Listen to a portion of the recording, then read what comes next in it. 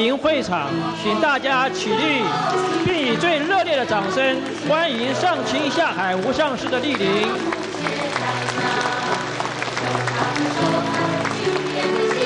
好，请坐下。兄弟姐妹一起来呀，快快回故乡呀，快快回故乡呀！请大家再报以更热烈的掌声。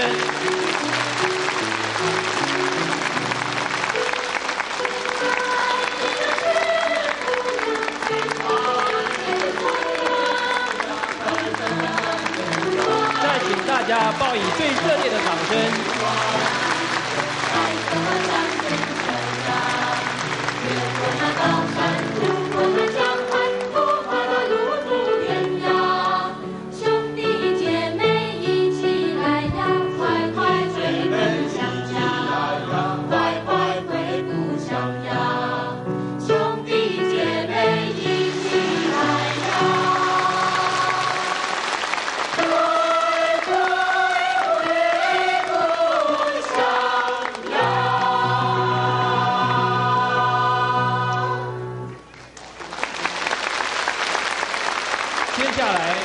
观音法门台北合唱团要唱的第二首歌曲，是由无上师弟子作词作曲，曲名是《青海》，请来宾掌声鼓励。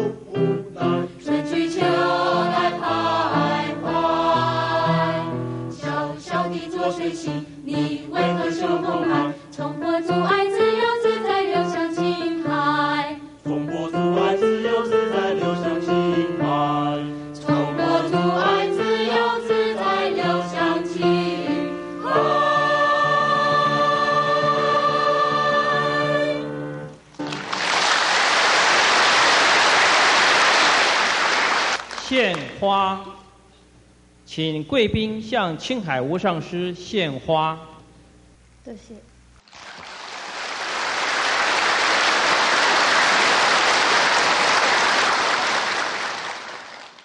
献果，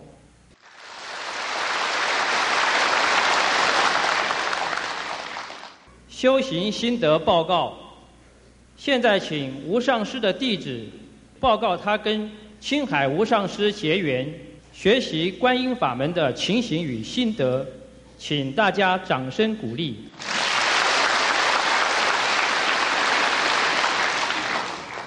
最敬爱的最美的师父，各位大德、佛菩萨，午安。师父对我而言，就是一位最伟大的慈善家。师父布施了我观音法门这个无上法，同时也为我承担了生生世世无以数计的业障的痛苦。因心之后，我什么都有，但是没有神通，不过却有一通，就是与上帝沟通，从此什么都不缺。这就是师父对我最高爱心的布施。师父对我也是一位最有力量的智者。师父听到我当年内心的呼喊，渴求解脱人生痛苦，跟师父结缘，主要是师父那本《即刻开悟之要》的样书。在阅读时，我就感受到一股不平凡的加持力，也决心听师父的话，要爱护动物，不杀生，准备要吃素了。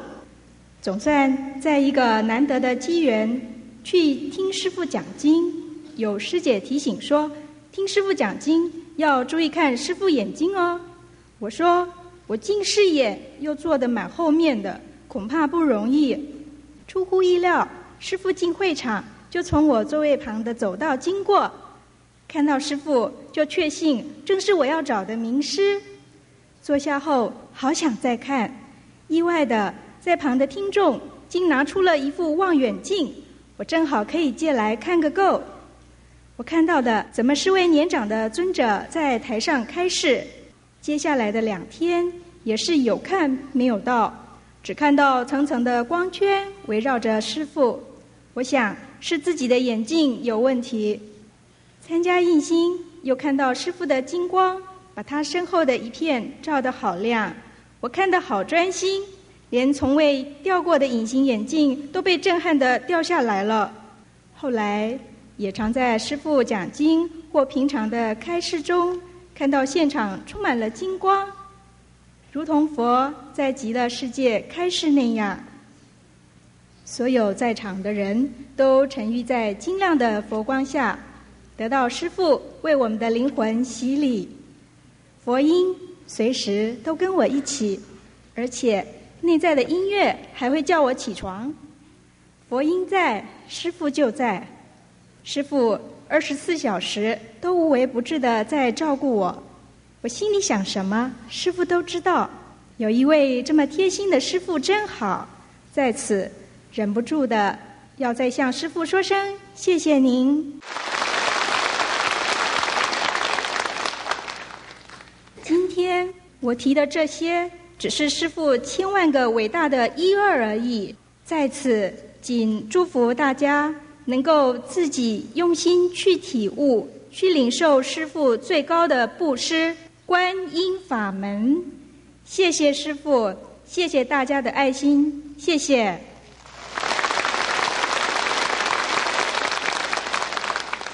现在请各位来宾以最热烈的掌声，恭请上清下海无上师为我们开示。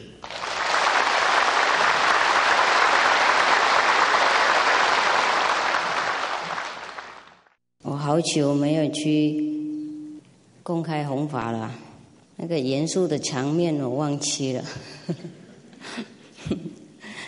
讲经以前的压力也忘记了，今天就在记得大家还好吗？会不会被我压力影响了？不会哈？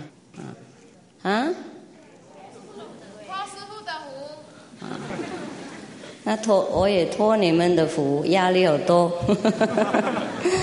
不是啦，不是，你们多人应该福报多啊。那师父一个人福报多少呢？每个人都有无量无边的福报。如果师父你们说师父有的话，你们也有一模一样的，就是因为忘记用它，才有师父有徒弟。不然的话，我们平等，没有两样。因为这个缘故啊，我们才要打坐修行。打坐是有很多方法，不过为什么我们推荐观音法门呢？就是因为自古以来，只有唯一这个法门，才领我们到最高的境界，让我们了解我们最伟大的力量。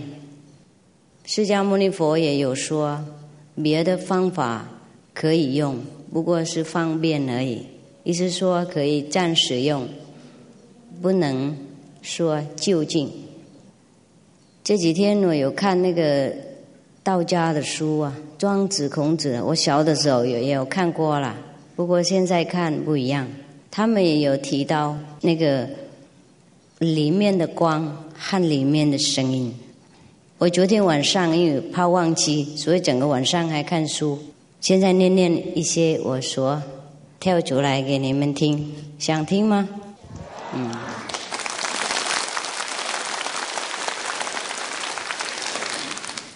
观音法门不是新鲜的东西，自古以来任何国家都有名师，都有人修过观音法门。因为我们现在在中国，所以我提出来一些古代中国人修行的证明。比方说在这里，也在庄子那个书里面啊，他就说那个有一个人他叫内觉，问一个人叫裴义，道是什么？然后这个裴义他就说，如果你做的知识那个正确的话，意思说很对的话，然后你把自己注意力放在那个义，那个就是天的意思，或是那个道然后天上的那个和平会降下来。那个时候你应该保护你那边那个定力然后才跟那个道同一体。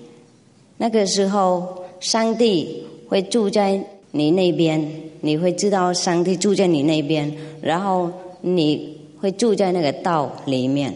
你说我们跟道同一体。你得到这个境界了以后，你的那边会法喜充满，非常快乐。你会变成像一个刚生出来了那个牛一样，就很天真的看的四周，不过没有要求什么东西，这是叫我们打坐的。我们印心的时候也教人这么打坐，不过我们看书不能开悟，因为书没有法脉的力量，这个大家也知道。像写下来一本母亲的爱不能给我们小孩子满足，因为这个母亲的爱不能从书得到，所以应该有真正的一位母亲或是替代的母亲爱我们，我们才感受到那份写不出来的东西，抓不住的事情。大家了解吗？了解哈。好，那继续下来，也是庄子在里面，他说，当一个人非常精进的时候，那上帝或是天上的光就会出来。任何人有这个光，看到这个光的时候，就是看到本人，看到自己。任何人修行自己，就会得到那个最高的力量。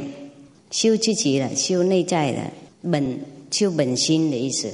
他得到最高内在的力量的时候，他那个人类的那种品质会离开他，然后天上的品质会跟着他，会来帮助他，会替代那个人类的品质。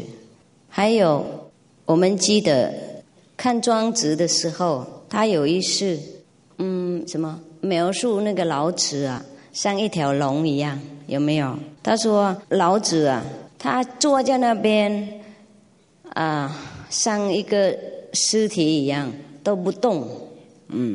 不过我们会觉得他自己像一条龙一样，然后在那个精进的那种很神圣的精进的那种境界会冒出来很大的声音，像打雷一样，好像这个声音啊是从天空下来，不是从那个深深的地下面冒上去，不是从天地合起来造成的这个声音。那我们修行观音法门的人呢，看这两段庄子讲话，懂不懂他讲什么？懂。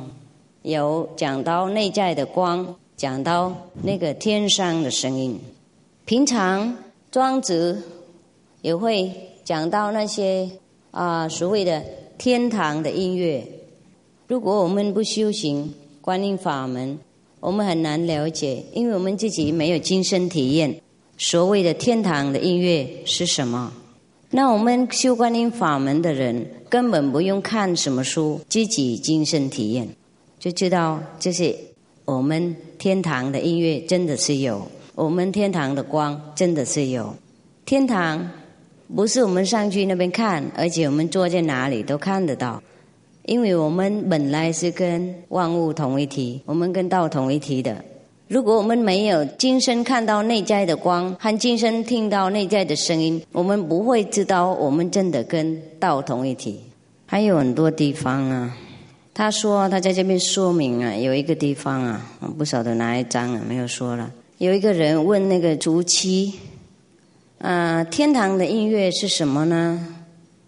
他是说天堂的音乐啊，是从10000个那个供区啊，10000的那个地方啊过来他们不需要任何的工具，没有需要乐器的意思。我们如果听这个会觉得奇怪，为什么音乐又不需要乐器呢？如果修观音法门就不觉得奇怪了。我们时时听到天堂的音乐，根本没有人在旁边玩什么乐器。还有很多地方啊，他一直讲到那个天堂的音乐，天上的音乐，你们回去慢慢看，就是让大家知道有一些古代人修行的留下来的。还有一些像列子啊，列子是庄子那个时候的大概一样的修道的程度的名士。他就说，我修行9年了以后，我的那个身心才hoàn全自在。我要讲什么，我很自由讲出来，没有任何障碍。我不知道什么是好，什么是坏，什么是成功，什么是失败，什么是我的，什么是他的。他意思说没有分别心了，他已经得到很自在的一种境界。他还说，任何他的内在和外在就变改了，跟以前不一样。他说奇怪，他的眼睛会变成他的耳朵，好像他的耳朵一样，可以听东西，可以听声音。然后他的耳朵好像变成他的鼻子，可以闻到香味。然后他的鼻子好像跟他的嘴巴一样，没有分别那个器官然后他说他的那个骨头和他的肌肉完全的消失了，意思说他的身体感觉到不存在。他还说他不知道他的身体是怎么走路的，他不知道他走路的是走在什么地方上面的，他也不知道是不是那个风是坠在他的上面，不是他自己在风上面的。这个是什么境界我们修观音法门的人常常会得到这种境界，意思说我们根本没有那种感觉肉体有存在。我们修行好了一回以后，就常常有这种境界。我们其实还没有修行好阴性的时候，也会得到这种境界。不是每一个人会得到啦，每个人当然得到不同的境界，不过有一些也会得到这种列子所列出来的境界。所以我们如果没有修行，没有打坐，没有自己亲身体验，这种书对我们非常陌生是吗？既然有学中文，我们也是中国人，从小就读了，上大学也读，不过我们不会了解那边他讲是什么意思。很多人会误会他，就说怎么会有那边什么音乐、什么光、什么天堂的音乐等等，然后也许把它当成外在的音乐，然后我们就去听卡拉 OK 等。不过外在的音乐也有它的好处啊。有时候我也喜欢弹钢琴啊，或是抒情啊，觉得也蛮舒服。如果工作很累，或是有时候比较压力啊，就会弹一弹琴啊，已经蛮舒服了。不过当然这个比不上内在的音乐。不过因为我们有内在的音乐，并非我们把外在的东西全部丢掉，我们还是活了一个很正常的生活。你们相信以前有人修观音法门了吗？好，如果还没相信的话，那我再念一个，因为有一些人没有回答我。好了好了，我也不勉强你们相信啦。再念一个试看看哈。那个有一个人啊，他说他叫出怪，不是出怪，他问一个人叫奴役什么了？这个中文没有那个音调很不清楚。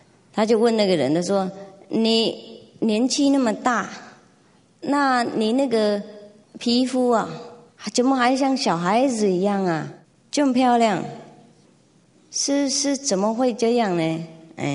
然后那个奴役他就说：“因为我已经得到了。”他好傲慢哦。啊，我们得到的人会不会这样这么说？啊，不会呀。那人家问你有没有得到，你怎么说？问了就说嘛。啊，如果不问当然不说啊，人家已经问了不说就不礼貌了，是不是？我是人家问你有没有得到，然后你说没有，这怎么样呢？说妄语。那还是叫正常回答就好了啊。我们不是傲慢，就是我们有什么就说什么嘛。好，所以这个人他也说他得到了，那么干脆讲一句而已。然后他就继续解释给那个橱柜听啊。他说有一个人叫伯良义。他是一个天才的，不过因为他没有那个道，没有得到，所以他还不得到完美的地方，他还不能够做一个完美的人。不过我有教他方法了，可以变成一个完美的人。教他3天的以后，他就可以放下世界了。还有7天，另外一个7天以后，他就任何的外边的境界啊，都不能干扰他了。他离开外在的那种烦恼和那个干扰了。还有再来9天，连他自己的存在也没有了，他也不见了。那个时候，他就看到一个太阳的境界。你看，看到太阳。那我们修观音法门的人知道不知道太阳的境界啊？知道，在哪里？在里面看到，对，那个不用贪公案了哈。如果看到就不用贪了哈。然后他看到那个太阳境界了以后，还继续修行，后来他就得到跟那个万物同一体的境界。然后呢，没有一点点分别，过去、现在或是未来了。然后他就得到一个境界，在那个境界没有生，没有死。然后他那个时候就知道，生出来的并非是真正的生，意思说生不真正的生，死不是真正的死。他那个时候处理任何东西跟平常一样，然后接受任何东西，那个上帝意思说自然安排给他，什么东西他都会接受的。任何那个生出来的那个万物啊，会灭掉，因为灭掉了以后才生新的东西。我们在那个很乱的世界可以得到和平的时候，那个时候我们就得到，就这样子。他意思说，我们看这个世界很乱啊，事实上它没这么乱。我们看世界有很多那个痛苦啊，消灭灭亡的境界，事实上这些不是真正的灭亡。我平常去讲经啊，都不会写稿的不过昨天睡不着嘛，然后去在那边研究一些书啊，怕你们中国人爱看书，又不相信我外国人讲讲话，所以就把你们中国人接起来。大家现在相信有人修观音法门了吗？好，最少相信有修行打坐有用，有吗？有。你们庄子啊、老子都修的。好，那没有谈到禅宗的历代祖师都有打坐。打坐是什么意思呢？我昨天好像有收到你们一些电波了，问题，所以我昨天写了一大堆没有多少啦，5、6张小小的，那个回答你们的那边的问题。打坐是什么意思啊？不是我们坐在那边就好了，应该知道一个办法，抓到我们内在的智慧。平常我们普通的人啊都会打坐，你们不觉得你们有打坐吗？有吗？每天都有打坐。打坐这个意思并非我们坐在那边啊，就是我们注意力啊集中在什么地方，或是在什么问题。所以有一些人在用参共案，为了要把它全部那个分散的力量集中在一个地方，然后散发出来用。那你们平常打坐，我不要说打坐了，这个可以说探究了，探究东西了，研究。我们研究的时候，我们就用注意力放在某些地方，那就平常我们在生活会有很多困难，会有一些问题，然后那个时候我们全部集中精神在那个问题那边，想解决那个问题，那个时候我们也是算打坐，听懂吗？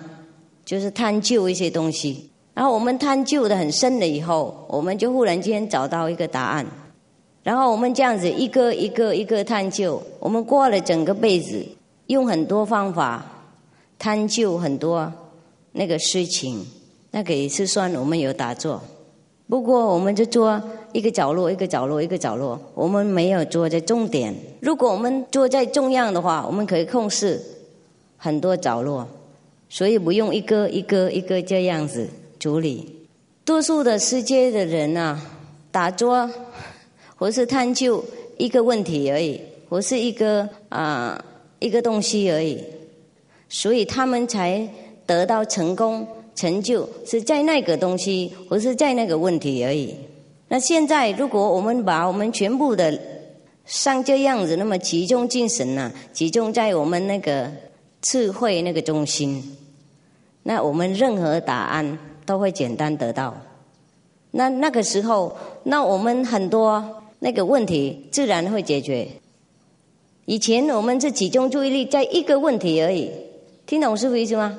然后我们就得到答案在那个地方而已。不过说不定我们还说不定能够得到那个答案呢，因为我们修理错的地方。像我们浇花也是一样，我们浇在根下面啊，它才得到那个水，然后那个树才长大，它自然那个根会吸那个水上来，然后把它分在任何的那个叶子或是树枝上面去。如果我们一个叶子一个叶子这样浇，行吗？好，懂了。同样，为什么我们要打坐修行呢？因为我们应该从根啊，那个解决我们世界十方那个问题。我们那个身体或是我们的生活像一棵树一样，如果我们浇水在根的话，那全棵树会健康，不用一个叶子一个树枝这样子浇下去，又浪费时间，又没有什么好的结果。所以自古以来，我们世界的人非常忙碌，你们都知道，工作10几个小时、20个小时，有时候忘记吃饭睡觉。不过我们的世界还是这个样子而已啊，有比以前好多了，科技方面有好多了，不过别的方面没有这么好。就是我们好这边又坏那边，好科技的话，那道德又越小，好道德的方面又比较落后。这个国家好，那另外一个国家就不好。这个国家和平，另外一个地方又有战争。我们世界还没有达到我们所喜欢的标准，不完全和平，世界还满满那个不愉快的人啊，还满满那个偷啊抢啊，还有暴力的方面，还有很多不愉快的痛苦的事情。就是因为我们多数的人啊，教叶子没有教根，所以我们才要修行的缘故，是这样。我们在里面呢，每个人都有一个智慧的中心，从那一边我们发出任何的命令，控制世界，控制自己的生活，还有处理我们那个四周的问题。如果我们知道那个中心在哪里，我们注意在那里，我们可以看透任何的地方，像一个总台一样。像我们家里有一个总开关啊，如果那边我们开的话，全家都有电，了解吗？啊，那如果我们我们在那边开一个总开关没有开的话，就也有用了。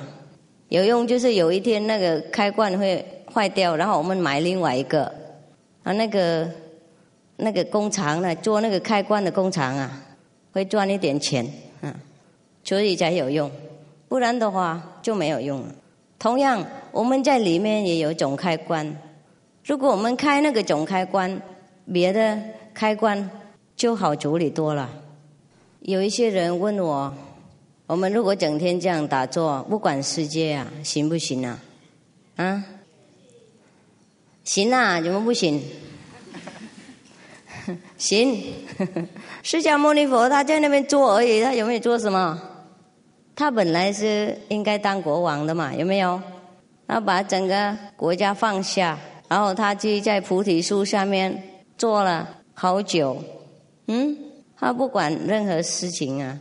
那这样你们说不行吗？我们就诽谤佛吗？哈哈，好敢哦！行不行啊？不行，不行，跟他做这样也不行。他那个时候没有开悟才这样做，我们也不应该整天坐在那里。我们修中道比较好，懂吗？不然每个人都把整个世界放下来，然后工作就丢开，坐在菩提下面的话，那全世界都也会和平了。意思说，早晚大家都死光光了，饿死了，然后小孩子也生不出来了，就我们自己灭亡了，就和平了，没有人可以打仗了，啊，也好了。不过我建议这个办法不怎么很理想啊。既然我们世界已经有了，我们地球这么漂亮，不可思议百千万劫才找到一个星球，而且那么茂盛，已经长东西，已经人可以住了，这个是好久好久的那种工作的才可以变成一个那么漂亮的星球。那我们已经住在这边的话，那我们也不应该这样子自杀，我们可以美化我们的世界，我们可以工作，不过也可以修行。为什么要修行呢？因为我们如果不修行，我们没有找到总开关，那我们很多问题不知道怎么解决，解决不完美。我们这个世界啊，现在比以前好多啊，就是因为我们很多那个时代啊，有很多人修行了。如果没有在中国有名师，就是在印度有名师，或是在德国，或是在希腊有名师，然后多多少少啦，世界的角落会有亮出来天堂的光，所以我们的世界才没有变成完全黑暗。不过我们的世界也没有变成完全理想的，都是因为不是每一个人都修行，有一些人修行而已，就有一些人没有修行。修行的人可以帮助别人很多，不修行的人有时候又不能帮助，又会干扰到别人，就麻烦世界。既然我们知道我们世界是幻想，不过我们还没有从那个幻想醒过来的时候，我想还是要知道，不然的话我们太痛苦而已。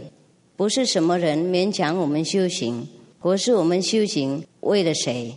我们世界的人啊，人才不小哈，大家都知道，有很多人专业某一些方面啊，不过有时候也不成功啊。所以有时候我们看到飞机会怎么样爆炸，或是火车坏掉，或是汽车不好等等，都是因为我们啊，不管多好，不管多聪明，多有天才，我们就用一部分我们的智慧而已。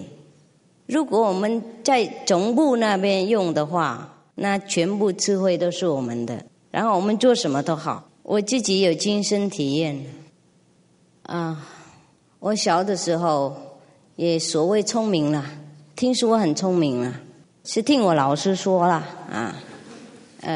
每个月都拿那个第1名奖状，或者是第2名啦，到第3名我爸爸就皱眉了，他认为我不应该第3名的那种。不过不是因为这样子我做什么都好，我觉得既然我小的时候所谓那么聪明，不过做事还不这么好呢。修观音法门以后，做事才更好，才更敏锐，才更明白，又更快，又很干脆，很明白要知道做什么，而且做什么也是很快很明白。还有师父的徒弟也是一样，哪一个人修行很好，境界比较高，他做事比较合我的意，做事比较利益大众。如果他修行不够好，他等级比较低，振动力比较慢，他做事比较常常破坏。他是诚心帮忙，不过做事的时候难免会破坏大众的大事，或是会干扰师父的工作。我们看到一些人，他做事有时候好，有时候坏，因为那个人他前世也许有修行一阵子，不是还没修行到完美的地方，然后他有智慧的时候，他做就很好啊。他那个掉在下面的世界境界了以后，他就做不好，因为他智慧还不稳，他还没抓到完全抓住他里面那个总开关。我是有时候莫名其妙就碰到那个总开关，开一开自己不知道的，不小心碰到，后来又不知道不开，所以有时候好，有时候不好。我们徒弟也是一样啊，师父有经验，如果修行的一阵子以后，他忽然间有一些事情做得很敏锐，然后你很信任他，你给他做别的工作，他忽然间就做不好了，因为他还不够那个智慧，我们说他定力不够，有时候好，有时候不好。所以我们修行的人要继续修行，然后我们智慧全部可以抓住了以后，那我们做事常常都是好，天天都是好，每时时都好，不会出任何问题。修行完全好的人还会不会出问题啊？会吗？你们说嘛？会或是不会？为什么会？说啊？别人的影响。他上面说什么？受别人影响，丢。所以释迦牟尼佛在世的时候去弘法，还是被人困扰，还是被人要暗杀。耶稣基督也被人钉死，还有很多名师啊都被受到伤害的，就是因为他们被世界干扰。修行的人小不修行的人多。不修行的人我没有说不好哈，没有哈，没有啊，我不是说你们不好，就是我们不修行的时候我们比较痛苦，然后我们不知道为什么我们这么痛苦，所以如果想解开这个痛苦的情况，那我就建议你们修行，就是这样子而已。如果认为受得了这个痛苦，那痛苦很漂亮，那就不用修就差在那个地方而已，懂吗？不是修行了以后我们就觉得我们了不起什么，就是因为我们平常还没修行以前，我们也受到很多挣扎，很多痛苦，很多那个问题没有办法得到答案，所以我们才想找一个办法解开这些问题，然后我们就找到一个办法可以修行，这样的，然后我们就觉得好多了，越来越好了，然后我们才想把这个方法介绍给别人，因为我们知道在世界里面一定还有很多人跟我们以前一样痛苦挣扎的，就是这样子而已。不过有一些他还不想修行，当然他觉得他生活还蛮不错，挣扎一点有什么关系多留在这个世界几千年无所谓等等事实上我们修行不修行都一样，有道在里面，有那个无上的力量在我们里面。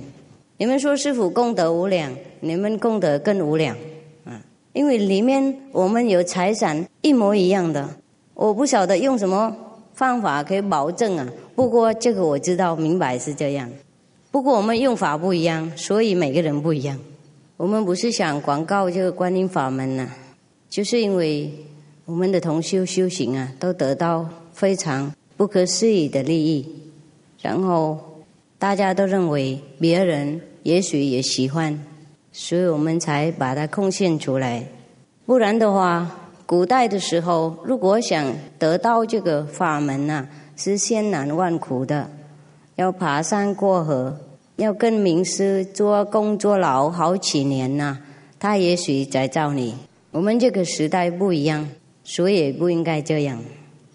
所以刚才师父说像释迦牟尼佛修那个样子不行了他一个人没有关系不过我们人不一样，我们跟他不一样，我们不能把我们的小孩太太丢下，他丢的话还有整个国家照顾，他是王子嘛，我们丢的话那谁照顾呢所以还是不行不能看他那个榜样然后我们做一样，我们跟世界一样，就是我们智慧不一样才是好。如果我们修太奇奇怪怪给人家觉得不一样人家也是害怕。我们这个时候谁能够全部放下然后坐在菩提树下呢而且我们台湾菩提树也很小如果每一个人找一棵菩提树呢，那会变成战争了。好，那我们不用坐在菩提下，我们坐在我们家里屋顶下面就行了，一定也可以开悟。我们徒弟可以证明，我们徒弟都是在家，有一些是出家人不过我看不中出家在家师父看起来都一样，主要就是你那边的境界修行到哪里才是重要，不是你穿外面的衣服跟别人不同。修行是靠功德，靠努力，靠智慧，不是靠外在。自古以来很多名师都讲过了，你们看那个《法华经》都讲过那个修行观音法门它里面有介绍，有梵音，有海草音，有声比世界音，有雷音，有音乐，有很多声音还有光的话，金色金光，黄色黄光，白色白光等等都有介绍过了。刚才庄子也有介绍一些了，还有圣经里面也有讲上帝的声音像打雷的声音一样，像海水声音一样等等。而上帝出现的时候就像一对华一样，很大很亮等等都介绍过了。所以最重点就是师父跟大家说，我们修这观音法门真正的会得到利益，不是利益自己而已，而且帮助整个国家，然后净化我们的世界。没有一个时代那么多人修观音法门像我们这个时代一样。所以你看我们世界啊就会越来越好了，连很多很强烈的很硬的那种主义啊也倒掉了。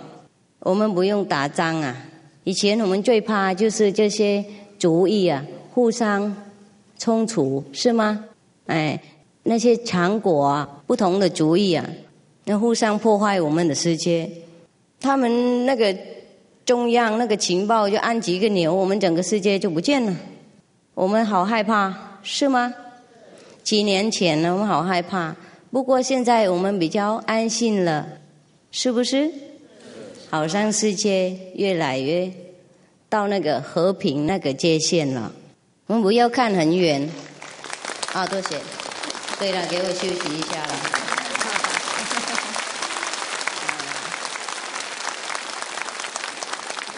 我们看我们台湾也是很舒服了哈啊，比我刚来的时候好多呢。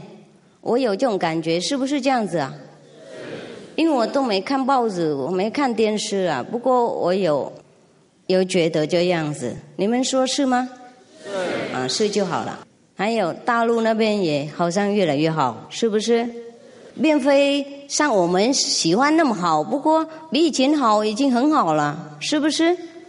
慢慢来嘛，这个世界速度很慢，所以你们有时候没有耐心就是这样，不是你们脾气不好了，就是因为世界太烦了，做什么事都很多作者，很多那个不合意的地方，而且成果好慢好慢。现在已经快多了，不过还是很慢。有时候我们是很聪明的一个老板或是一位经理，就是碰到下面的部下或是人工不够聪明或是不合作，我们每天头痛然后大家都说那个人脾气不好，事实上不是，也许他太聪明了一点，也许他做事比较干脆比较快了一点，然后他的四周的人啊陪不上他，赶不上他，所以他觉得很挫折，很浪费很多他的力量，很多时间。浪费时间呢，我们可以用做别的事情，我们的元气浪费可以帮助别的地方。所以在这个世界活下去真的是非常要有勇气，要有耐心。所以师父也了解你们那种心情，就是当老板或是有一点在社会有一点负责任的那种地位的话，就会碰到很多作者。以前有一位你们台湾的大官呢，她是女的，很大的，她有去看师父，然后她在那边也掉眼泪了，掉眼泪。她是算蛮大的官了，她掉眼泪跟师父说：“师父啊，为什么我不晓得我前世做什么不对啊？这一次做什么都被阻碍啊，都被干扰啊，做事都很困难的。”我说：“因为很困难，所以才要你做啦。如果很简单的话，别人也可以做。”他大概懂了。既然他有才华有道德，给政府信任，还是给我们人民信任，不过他还有很多苦心呢，好多好多痛苦。做事的时候并非那么顺利，不是当大官这样子看起来位置很辉煌就好了，很多苦衷我们不了解。如果我们当一个平常的人啊，就比较没有压力那么多，主要就我们赚够那个钱给我们自己用和家庭用就好了。不过在这边也有危险，因为我们没有受到压力，没有受到多痛苦，所以我们不想修行，不想知道更好的境界。我们世界太和平了，生活太平凡，我们就不会想提高我们的那个标准啊，所以也是危险。有一些人很富有，生活很那个很顺啊，很舒服，也不会想到有更好的境界。所以那两个都不是很好，即使看起来好像很有福报，不过对我们永久的时间不够好。如果我们能够又有钱又想到修行的话，那可是算我们以前都有很多智慧。因为如果我们想长途一点的话，这个钱啊和这个人生啊不是永久在那边的，不管我们多舒服多富有，我们有一天也要离开。不是这些财产舒服的生活，有一天也会离开我们。那一天我们又不知道什么天。观音法门或是打坐的法门，就是为了如果我们想了解我们那边还有什么了不起的力量，我们的才华还有什么没有用到的，我们那个宇宙里面还有什么境界更漂亮、更舒服、更永恒的，我们才要修。如果对一些人留恋这个世界，认为这个世界够好了，当然他不会有兴趣了。不过师父也要提醒一下，这个世界当然不永恒的。如果没有战争，没有天灾，没有别的痛苦，没有病苦的话，我们自己总有一天也会死了。刚才我们念那个列词啊，他说得到那个境界不生也不死，那我们何必修呢？都是因为那个是他的境界，他的经验，我们自己没有达到。我们生还是生，死还是死，还是痛苦。如果修观音法门，那个自己会解脱的话，对我们生死不一样了。我们要生就生，要死就死，要留在哪个宇宙的角落，我们都在那边逗留。我们想不留在那边，我们就去别的地方，比较自由。即使我们留在这个世界啊，我们还不够自由嘛。我们要去美国啊，去哪个地方也不是那么简单，是不是？像师父要留在台湾也不是简单啊。我明天要离开了，顺便谢谢大家这几年以来对师父很好，对师父好的人啊，我就谢谢他。对师父有误会、有不好的印象的话，我也对不起他，因为我们世界很难沟通的，很难沟通的，就是这么样子而已。每一次我出国，我不知道我会不会再回来台湾，我也不知道什么时候又在公众面前公开谈这些修道的事情，所以顺便谢谢大家。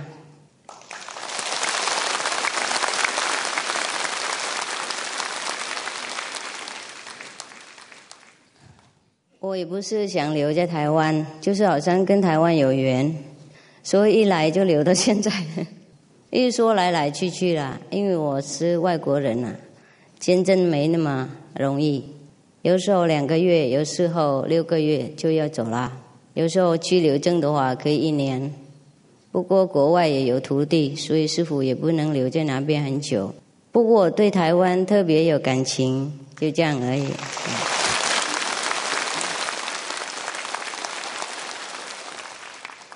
台湾不是师父第一次被挖出来的地方，印度就是，印度是我第一次被挖出来的。我第一个徒弟就是在印度，第一个，他现在还修行，但生活越来越好，越富有。看到师父还会很感激啦。我上好几年前回去有看到他，他很声望啊。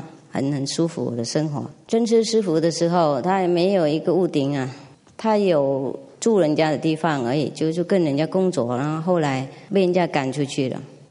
不过赶了以后，他才开始发达了。所以真的，我们中国人说塞翁失马没错了。有时候我们认为上帝对我们不好，事实上那个才好。我们修行了以后，就简单接受任何的那个上帝安排的事情。我们还没有修行以前，会常抱怨说这个不好那个不好，我怎么没钱，我怎么会受到车祸，我怎么样。我们修行了以后，什么我们都了解，都很简单接受。免费那个灾难会减少，有了也会减少了，那会有那个所谓的化身师父去救我们了，有时候了。不过即使有灾难，我们也会很心甘情愿，我们会有那个耐力无边可以接受任何世界的考验。因为师父明天就签证到底了，我明天就要离开台湾了，所以才也不知道会不会回来了。如果你怎么知道我会回来？世界无常啊，我们不知道啦。回来就回来，不回来就不回来了。不过最少还有几个月了，因为师父要去国外弘法，很多国家要请啊。事实上，这个我也不是抱怨我不是说你们对我不好，没见证，不是了，这个也是安排的。如果没有这个见证的问题，我也许永久不会离开我闭关的地方，然后你们也看不到轮不到那个国外的，听懂不懂？因为我闭关的时候我就舒服了，我就忘记任何徒弟忘记世界的痛苦，忘记有人需要什么东西，听懂吗？所以这个见证也是一种毛这个也是不够出来不然我真的在哪里我就赖在那边根本不想动。所以想一想，见证的事情也是上帝安排，是吗？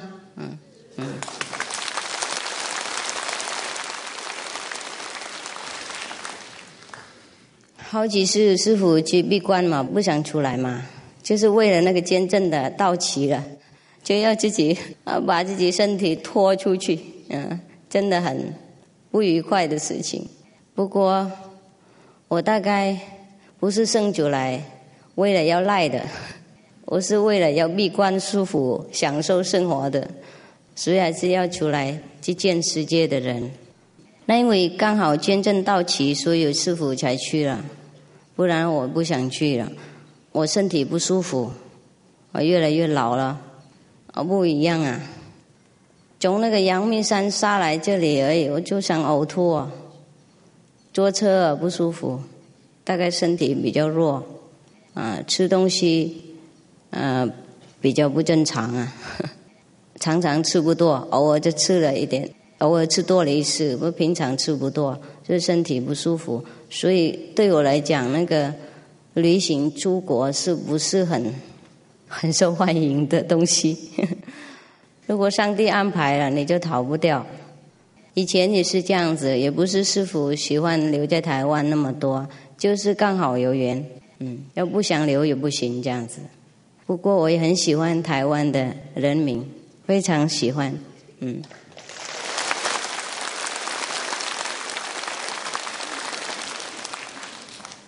因为你们有很单纯的感情很单纯的感情而且做事很努力很用功。就是如果我们都补助我们那边的智慧多一点的话，我想我们不能输给任何人，意思说不能胜过你们台湾人的。所以我们修观音法门就不是为了自己要解脱而已，在世界的时候还可以用这个智慧帮助一点点美化我们的那个地球。台湾人如果修行的话，我也更不得了不得了我又更喜欢了。不过这样子更麻烦，我又更要回来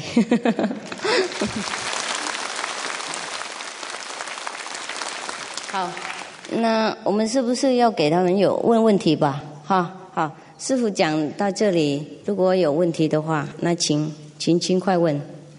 平常吃素的人是否就为吃素关系就不吃药了？不会啦，笨蛋的人才叫你这么做。吃素并非不能吃药，谁说？不吃药就等死那个中药或是西药有一些都会加那个动物的成分如果我们能眠的话，对我们修行是比较好。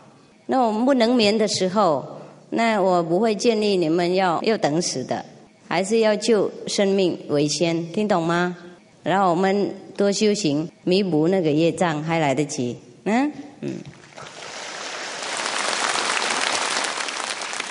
请问师父，从书籍录影带听师父说可以替子弟消业障，甚至亲人，业障是由自己造成，就像一个杀人犯犯了罪必须接受法律制裁，谁也没有办法代替。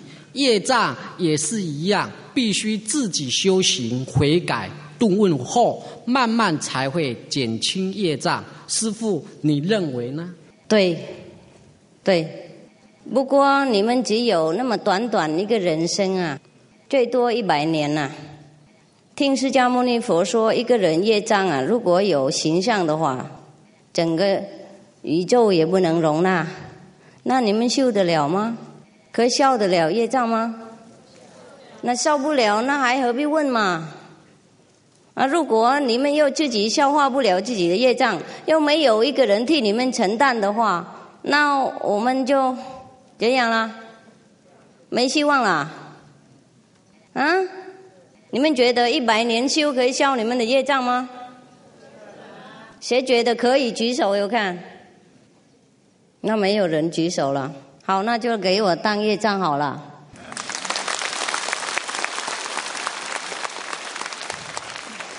这个世界的法律啊，跟宇宙法律有所不同。世界的法律就是1是1，2是2你杀人你就是还命了。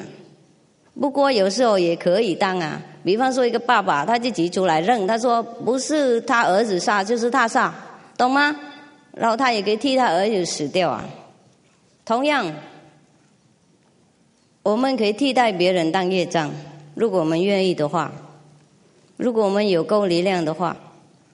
一个亿万富翁的人啊，他替你还那个100万啊，算什么嘛？听懂吗？如果他钱很多啊，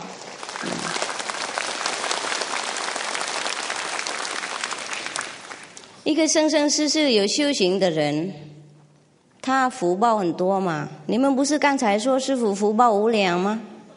哎呀，那替你们几千几万人，或者整个世界几十万几千万的人，算不了多少啦。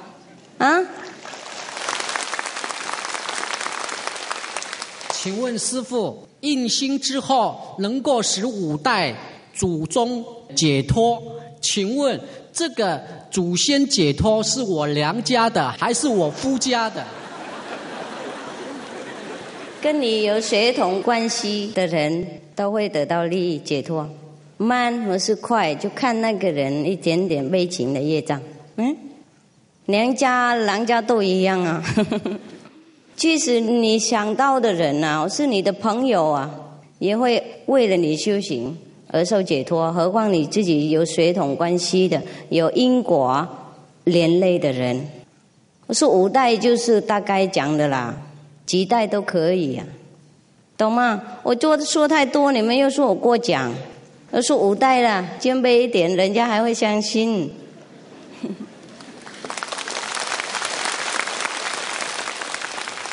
请问师父，一个人在世的时候做了许多好事，但他并没有追求名师修行，是否仍会再轮回？要啊，要轮回，因为他做很多好事，所以他才要轮回。不然他那个好的果报谁享受呢？是吗？那修行的人讲没有好没有坏，好的果报我们也没有跟他关系，因为我们知道有那个修行功德，不过没有得到那个果报的那个方法，我们是无我贡献。然后那个坏的东西，当然我们总一心以后不做啦，因为师父会叫我们持戒啦，做好事啦。然后就好的事情的话，就全部没有那个我执来贡献啦，就我们就没有得到好，也没有得到坏，所以我们才可以干脆解脱。那做好事的人就应该回来享受他那个果报，那个好的果报。好的果报就是像黄金的笼子一样，也会把我们关在里面。坏的果报就是像铁链的笼子一样，也是把我们关在那边，就是比较难看。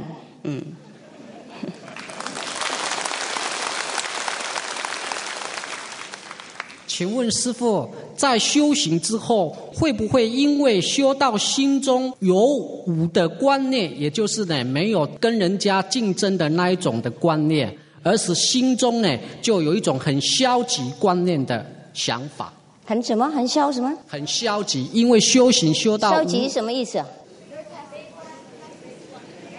悲观被动的意思哈，一说不想做工作，是不是？不想跟人家竞争哈，那个时候何必竞争嘛？因为我们会得到任何我们所要求的东西啊，我们不必竞争啊。而且我们那个时候做事很愉快，很自然就会获得东西，所以我们没有那个竞争的心啊，我们不用竞争啊，自然会成功就是了。听懂吗？以前我们还没有修行，即使我们想那个心里很想要成功，如果很小成功。修行了以后，即使我们不想，我们生活也很快乐、很满足。我们不应该富有才得到满足的生活，你们不要误会。不要误会。像你们看师父去弘法的时候，这部车那部车好几部车什么样，然后穿衣服很漂亮，大家都鼓掌。不过我闭关的时候才快乐的，我穿破烂的衣服的，一天吃一餐自己煮，然后在河里面游泳一个人这样，那个时候我才快乐，才满足。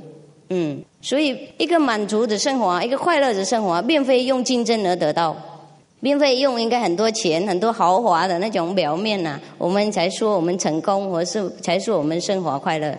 修行了以后，很自然就快乐，自然就满足。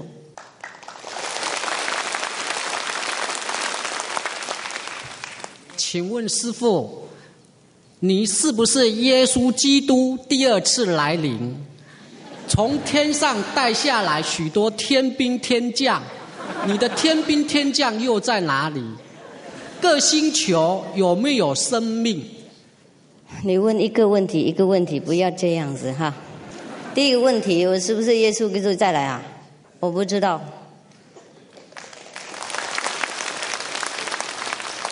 我不知道。天兵天将干嘛要？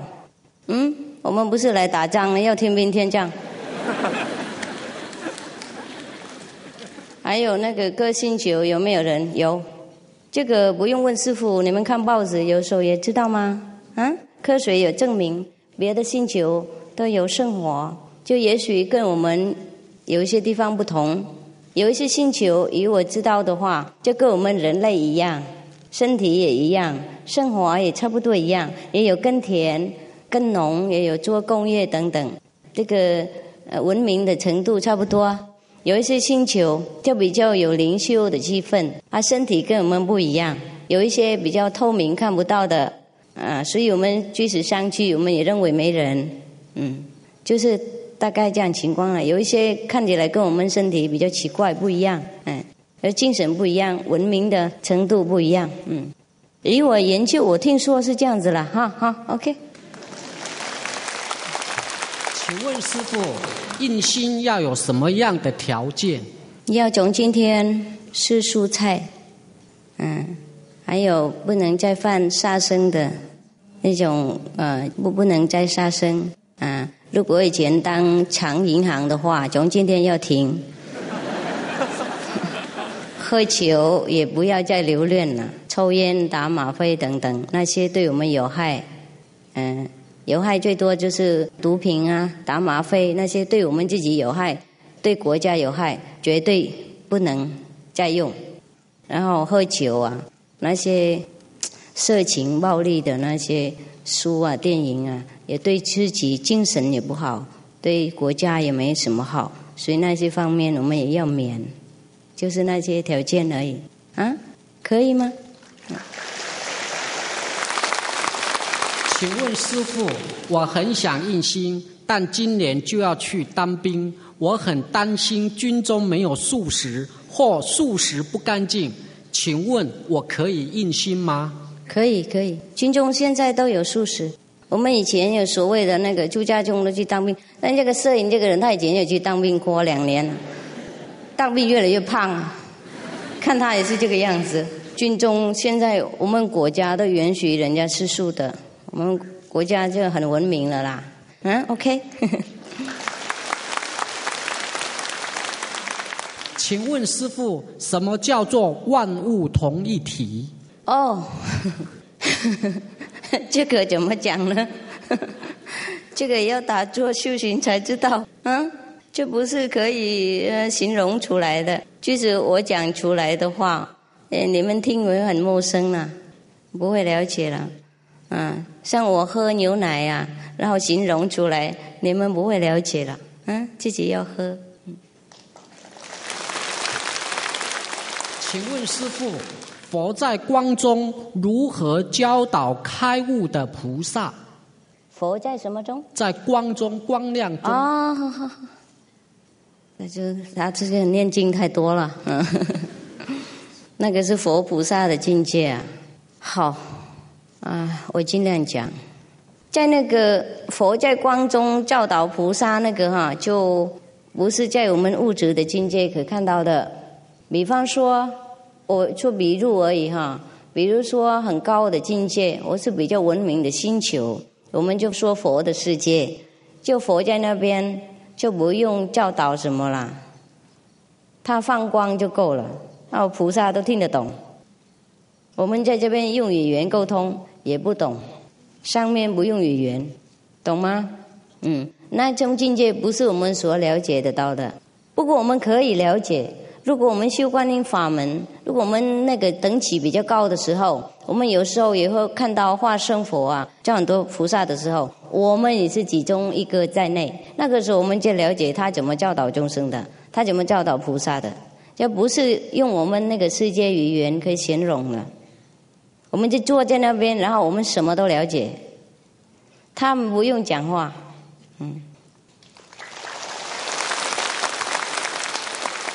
请问师父，修行的目标一定是要往天国吗？那你要往地狱啊？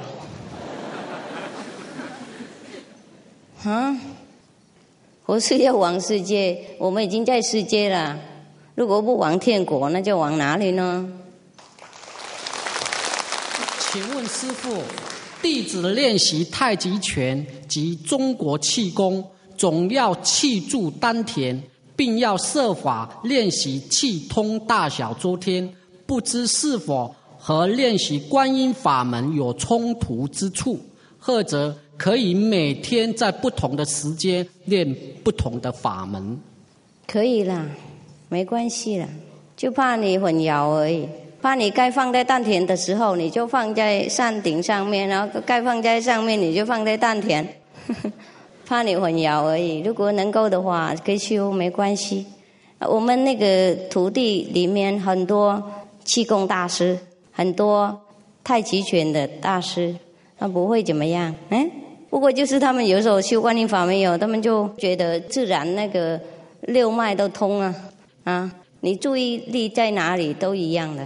你注意在上面的话，那全部从那个总开关到去开丹田、开六脉都一样，就不用特别再注意丹田。不过你注意在丹田的时候，不好容易开总开关在上面的，就这样子而已。如果在总开关开了以后，丹田也会开，任何地方都开，懂吗？请问师父，你曾经说过打坐是一种爱力的泉源，但是假如没有名师的指导而自己随便乱打坐，是否也一样会越来越有爱心呢？也许会，不过很多人自己乱打坐的话就会乱打错，听懂吗？打不对就叫打错，然后而不是得到爱心就着魔，就比较危险而已，并非不能。有一些人他前世有修行过然后他自己现在还记得一些，所以他打坐也会获得一些利益不过有一些人那个自己身心已经不稳定了，又很脆弱，精神不够集中，然后又自己乱打坐的话，就会干扰自己那边的那个元气然后会干扰到自己的精神，会变成走火入魔，就太可惜了一点。所以还是最安全我们想打坐哪一个方法，我们就去找那个方法的名师如果想修观音法门也可以，如果不想修别的方法，就去找别的老师就可以了，不要自己乱做，对自己的身心比较冒险了一点。佛教经典常说，修到最高的境界可以到达阿弥陀佛的极乐世界。请问师父，修观音法门最高的境界可以到达哪里？到达哪里我不能告诉你，不过会超过弥勒世界的而不是阿弥陀佛世界的境界，超过。请问师父，我一生帮助别人，奉献足做事，为什么到现在一生都是疾病痛苦？你期待好的果报是吗？如果知道做好事会得到好果报的话，也应该知道做坏事会得到坏的果报。我们现在得到那个坏的果报痛苦，就是我们前世或是以前做坏的那个事情。我们现在做好这个东西，时间到了，那个好的果报才来。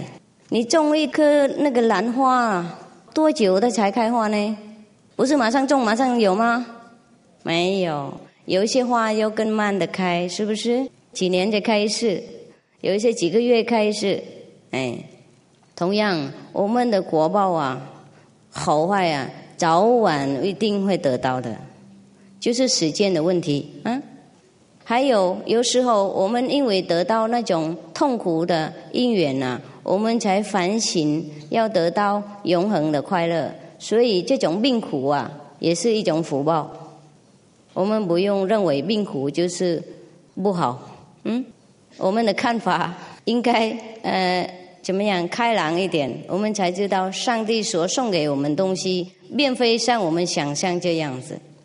有一个人有一个故事啦，一个人他死了以后，他就去看那个阎罗王啊，然后阎罗王就判他了，你啊一辈子贪心啊恶毒啊，没有救谁啊，然后又没有那个帮忙什么人啊，也没有修行啊，你一定要下地狱的。你那个钱啊，那个怎么样贪心啊，拿那么多钱，然后什么都没帮助别人，你一定会要下地狱。然后那个人他说这样不公平啊，这样不公平啊，因为我不知道那个有一天我会死掉啊，我不知道应该不是有什么果报啊，我不知道有那个差别的地方，我才这么做。因为你没有警告我，你没有送什么那个什么东西警告我给我知道的，所以我才做不好。如果以后你给我一个机会，我再回去再做人，然后我快死的时候，我是你去提醒我一下，我一定会做好事了。有时候我不做好事的时候，你提醒我一下。好，那个阎罗王说 OK， 送你回去了。回去了一阵子以后，他又再死了，他再下来了。阎罗王还是要判他去地狱啊。他还说奇怪不公平，我已经告诉你，你又提醒我因为我人会忘记了，所以你没有提醒我，应该人生无常啊，应该怎么样都没有提醒我。他说有啊，我有提醒你好几次啊。他说什么时候？他说有一次一个乞丐到你那个门口有没有？他说有啊。然后他问你有一些东西给他吃，你没有给，那个就是那乞丐那个就是了他就说哎呀这样原来是你，怎么你没有讲啊？然后他说还有另外一次，我送有一个很老的人很老的跑到你家门口，在那边生病，有没有看到？他说有啊。你怎么照顾他？说没照顾啊，我叫人带他去别的地方，我不想看他这样子。我说那个人也属他说那个人就属有一次有一个你一开门就看到一个尸体在你前面，有没有？他说有。我说那你怎么处理呢？没有，我把它丢在那个热车场那边那个阎罗王说那个也属他说我已经提醒你好几次了，那个身体是无常，世界是无常，你没有听我，这次你一定要去地狱了，没有再借口了。同样我们有时候在这个生活里面呢，得到一些不愉快的情况，身体受到伤害病苦，我们应该知道那个时候上帝造化佛祖提醒我们要往那边找永恒的境界。 OK，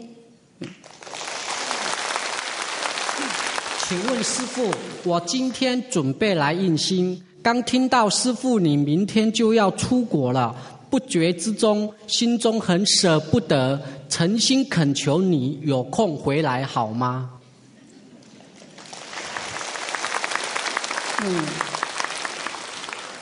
你印心是你家的事嘛为什么要忙我呢？好啦，以后再说嘛，我们当然不知道啊，师父一出去说不定要活得回来啊，我现在乱答应你啊，我要再生一次你印心是要印心啦，然后自己里面修行会跟师父沟通，师父肉体只有一个，不过我们不是肉体，我们是智慧，我们是爱力，我们是无所不在的那种无形的力量，我们不会隔开的，不用执着师父的肉体。我回来就好，不回来也没关系。世界都是我们大的家庭，然后台湾是其中一个房子而已，我不应该每次都住在一样的房子。 OK。 请问师父，听别人说印心以后的人就可以成为最孝顺的小孩，原因何在？因为我们修行印心的以后，那我们的父母啊5、6、7、8代啊都受到这功德，他们升华减少困苦，死了以后就灵魂快乐超生，所以才说我们是最孝顺的。不是给他们钱就够了，钱只能保存他们那个身体舒服一阵子而已，不过这个不一定做得到。有时候我们给父母钱很多啊，不过他们身体有病痛，我们也没办法减小的，他们也不能享受我们所给的物质的东西，是吗？请问师父，做噩梦的时候大声喊叫爸爸妈妈，可是他们却听不见，没有办法来救我，但是轻轻的叫一声师父，师父马上就听见，马上来救我。为什么爸爸妈妈的耳朵跟师父的耳朵不一样呢？爸爸妈妈耳朵啊，因为他们的耳朵就不是我的耳朵不一样，那个修行的关系嘛。修行的人啊，就里面比较有心灵沟通，不修行的人都被障碍遮住，所以听不到。观音菩萨就是他有那种我们说他是天眼天耳啊，就是因为他随时随地都可以听到，不是他有1000个耳朵或是1000的眼睛那么难看，听懂？修行了以后，爸爸妈妈爷爷奶奶都会听得到的，就是不修行才不好沟通。请问师父，圣经上说眼睛是身上的灯，你的眼睛若明亮，全身就光明，这句话如何解释？那么简单不懂啊？他意思说不是指这个2个肉眼啊，他说你的眼睛如果一个的话，那它会发光啊。我们修行集中智慧眼的时候，我们那内在的光会发出来。我们打坐那个时候，在光入定当中的时候，全世界都是光的，我们没看到别的东西，没看到痛苦，没看到任何分别的境界。他只是指那个境界，他跟他徒弟讲，他徒弟就懂了。就是因为我们没有修跟他一样，所以不懂。你修观音法门了以后，不用谁解释，你马上懂他讲什么。现在师父解释，你也不简单懂。他是那个一个眼睛就是那个智慧眼啊，第3眼啊，就没有眼睛那个眼啊。然后如果我们眼睛变成那个的话，那当然我们只看到光而已。他意思是这样。这个我们修观音法门马上就懂了，看到光就懂了。请问师父，修道以解脱者内心快乐无比，请问他还需要布施行善吗？不需要，不需要。不过他还会做，还会做。他做因为别人需要，不是他需要，懂吗？如果你吃饱了，然后另外一个人饿死了，你会不会煮饭给他吃啊？会，不是因为你要吃就给别人吃啊。布施是为了别人，不是为了自己。为了自己而布施，就是很错的概念，就是像做生意一般啊，想得到福报才布施，那个也是好啦，不过比较低等级的概念。最高等级的就是无上布施，无我贡献，就是我们布施为了别人需要，完全没有等待任何的回报，那个才是真正的布施。释迦牟尼佛也有说，布施不过不布施才是真正的布施。我们还在那边执着我有布施他，那个还不够完美。然后耶稣基督有说，你右面布施不给左面知道，不给左面那个手知道，右手做不给左手知道，到这种程度才是真正的布施。我们这样布施的话，我们就没有轮回的因果了。不过很少人得到，除了他得到那边那个无上的力量了以后，他已经知道更高更美的境界以后，他那些所作所为的小小的在物质里面的世界的行动，他不会太在意了，他不会看得上了。所以他布施跟没有布施一样，那个时候他才做得到这个无上布施或是无我布施。请问师父，圣经上说耶稣基督赦免我们的罪，这和无上师帮我们印心时，同时也背走我们生生世世的业障，是否是相同一样的意思？一样。就是因为这样子，他徒弟才得到解脱。因为有一个人，他能够有力量帮助我们洗我们生生世世的业障，我们才可以解脱。不然我们一个人没办法了，没办法。就是因为你们听着不简单呐，不简单相信。不过对一位像耶稣基督做事是很简单的啦，就是专业的问题，听懂吗？有时候你看一个人，他爬在高压电的电线杆上面了，做危险的事情，那看起来一点都不怕，是吗？他也没被触电啊。不过我们能做吗？看起来很简单，就是因为他知道巧滑的地方。同样修行的人，他知道怎么洗别人的业障。我们不知道才很难，知道了什么都不难，听懂了哈？请问师父，释迦牟尼佛在世时，在他身边接受他亲自传法印心的弟子，跟现在念经拜佛的佛门弟子有什么差别呢？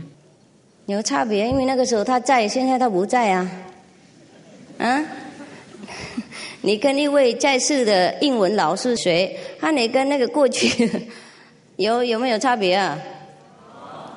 一个是你在他的身边学，他今生今口叫你；一个是你在他坟墓那边每天拜拜的，然后得不到一句英文，听懂？学英文也是这样子，学佛怎么那么简单呢？你拜坟墓拜香就行了呢？不是太天真了一点吗？不过我们人都很天真的啦，都是上帝的儿女，所以很天真。请问师父，有一位同学说，在人的一生之中，只要相信一个宗教的教主就可以了。像我这样同时爱上那么多的宗教的教主，是否会下地狱？爱上很多宗教的教徒？他相信很多宗教的教主。不会了，不会，你就上很多天堂就对了。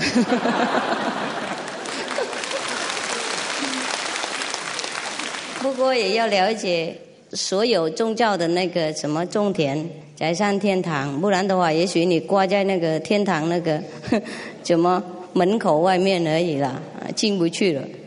每个宗教都答应人家天堂，如果你相信很多的话，你就有很多天堂可以去，怎么会下地狱呢？请问师父，耶稣基督说上帝在我里面，我在上帝里面，你在我里面，我在你里面，这跟佛教所说的万物同一体，天人合一，是否相同的意思？相同。相同。请问师父，我常吃素，但时常念师父的法号，有时在客厅里面静坐，就有钟鼓声以及那一种夏天的蝉叫的声音，这样的声音到底好不好？好，不过还不够好，就是阿修罗的境界的声音而已。要多修行才得到更好的境界。没有印心能够听到内在的声音，已经蛮不错了。请问师父，我来自高雄，自从看了师父的书及录影带，常常掉眼泪，非常想念师父，想跟师父印心，但我吃素到现在只有1个月，请师父答应让我印心好吗？没关系，师父在的时候，你们从今天开始吃素就好了，不算3个月。师父不在才要3个月呢。师父在台湾今生印心就不用了，3分钟就好了。请问师父，佛门常说人生下来便是来受苦的，人生既是来受苦，但人生有时有苦有乐，每一种生活都是一种自然体会，为什么特别强调苦呢？没有特别强调啊，就是因为我们快乐的时候，我们就不用讲了嘛，是不是？痛苦人家才不喜欢啊，才要脱离痛苦啊。如果都是有快乐的话，那就不用说了，因为很多人不喜欢痛苦嘛，所以我们才说那个有一种可以脱离痛苦的方法。并非痛苦不在，就是我们锻炼我们的精神有一种方法，然后我们就那个体力和那个耐心跟珍藏，然后我们对世界痛苦快乐都一样的，那个时候就不用强调痛苦，或是不用那个喜爱快乐了。佛说最高的布施是布施法，但是一般的凡夫都没有法可以布施，那该如何布施法呢？那你先得法再布施吧。法就是什么法呢？就法门修行的方法。如果你得到以后，或是你印心以后，你也可以跟别人讲啊，那个时候就叫布施法。还不知道当然不能说啊。佛教说因果律，但是佛菩萨本身却有千百亿化身寻声救苦救难的大能力，这是否违反因果律？因果法律是不是违反了因果？因为佛教强调因果，他懂。因果是给你们众生的，怎么给佛菩萨呢？警察能管得了总统吗？管得了吗？管不了。同样，佛菩萨是超因果的，他爱干嘛就干嘛，因果的动不到他们了，听懂吗？他们要什么都可以，不然怎么能够背众生的业障，怎么救众生解脱呢？如果佛菩萨也是一样被绑在因果里面的话，他怎么动呢？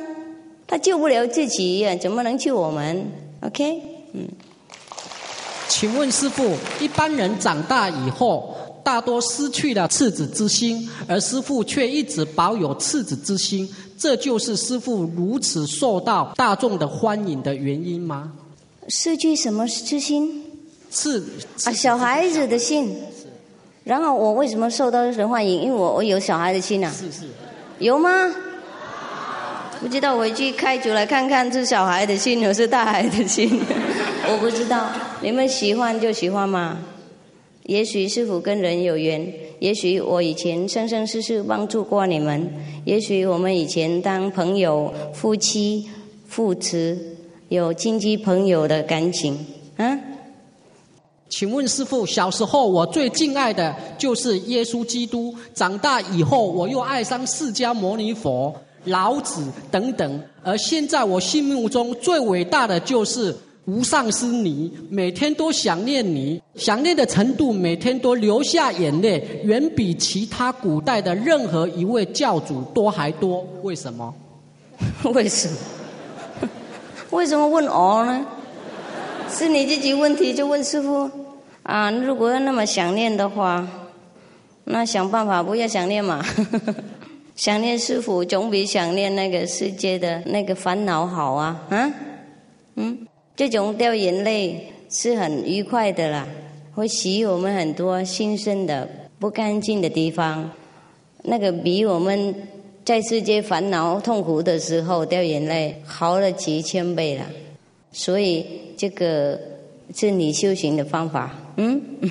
也许我们有缘啊，用眼泪来洗你的业障啊。请问师父，人的总开关在哪里？怎么样开启以增长智慧？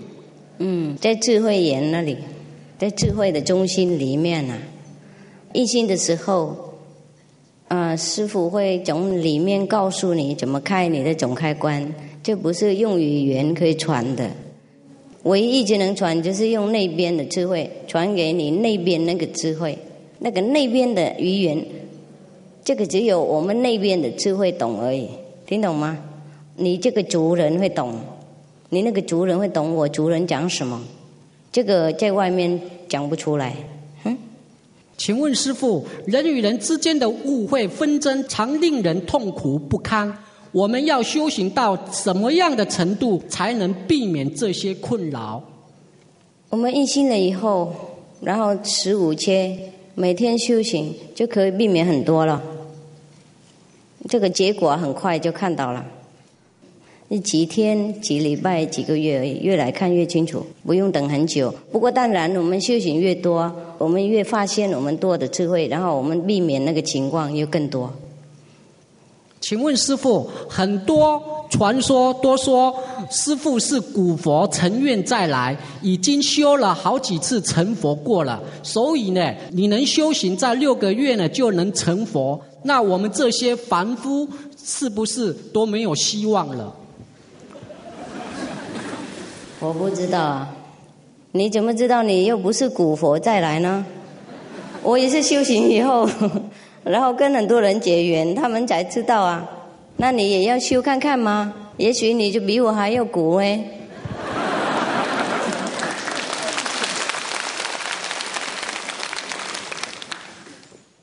请问师父，听说末法时代的众生比较凶恶，比较难度，那这时候下来的佛菩萨是不是太苦了吗？哎呀，你们干嘛管佛菩萨的事情嘛？苦是他们的事啊。如果每个人都怕苦的话，那我们又更苦吗？是吗？我们又会更凶恶吗？会更难度吗？还是要有人做了？那佛菩萨事情你们别管了是他们的工作嘛，他们的职业。如果度不了众生，这算什么佛嘛？是不是？请问师父，听说末法时代就会很多人来攻击佛，一个在世佛，然后让人家呢不敢跟这位师父修行，为什么？刚才讲过了，你们不是讲过说末法的时代众生很凶恶吗？就是为什么的缘故啊。不过我觉得也不会啦，不会啦。我觉得这个时代啊，不是这么凶恶啦。我还活着呢活一天好一天了啊。释迦牟尼佛3年半就被人家定死了啊。耶稣基督对不起啊，我记忆力大概差了，智慧眼关掉了。那师父已经在世很久了啊。我如果是真的佛的话，我也是蛮不错，这个时代没这么凶恶啊，是不是？诸位大德，如果还有剩下一些某些问题的话，在师父里面的问答录里面都已经解释，而且讲得非常清楚了。那么今天的问题答复就到此。因为这边的公务人员他们也要休息，所以我们现在慢慢离开，才刚好5点才能够进场，懂吗？晚上如果有人想一心的话就留下来，如果还有什么问题想问，我们外面有10几个那个问答的服务台，请你们方便好吗？好，祝大家快乐。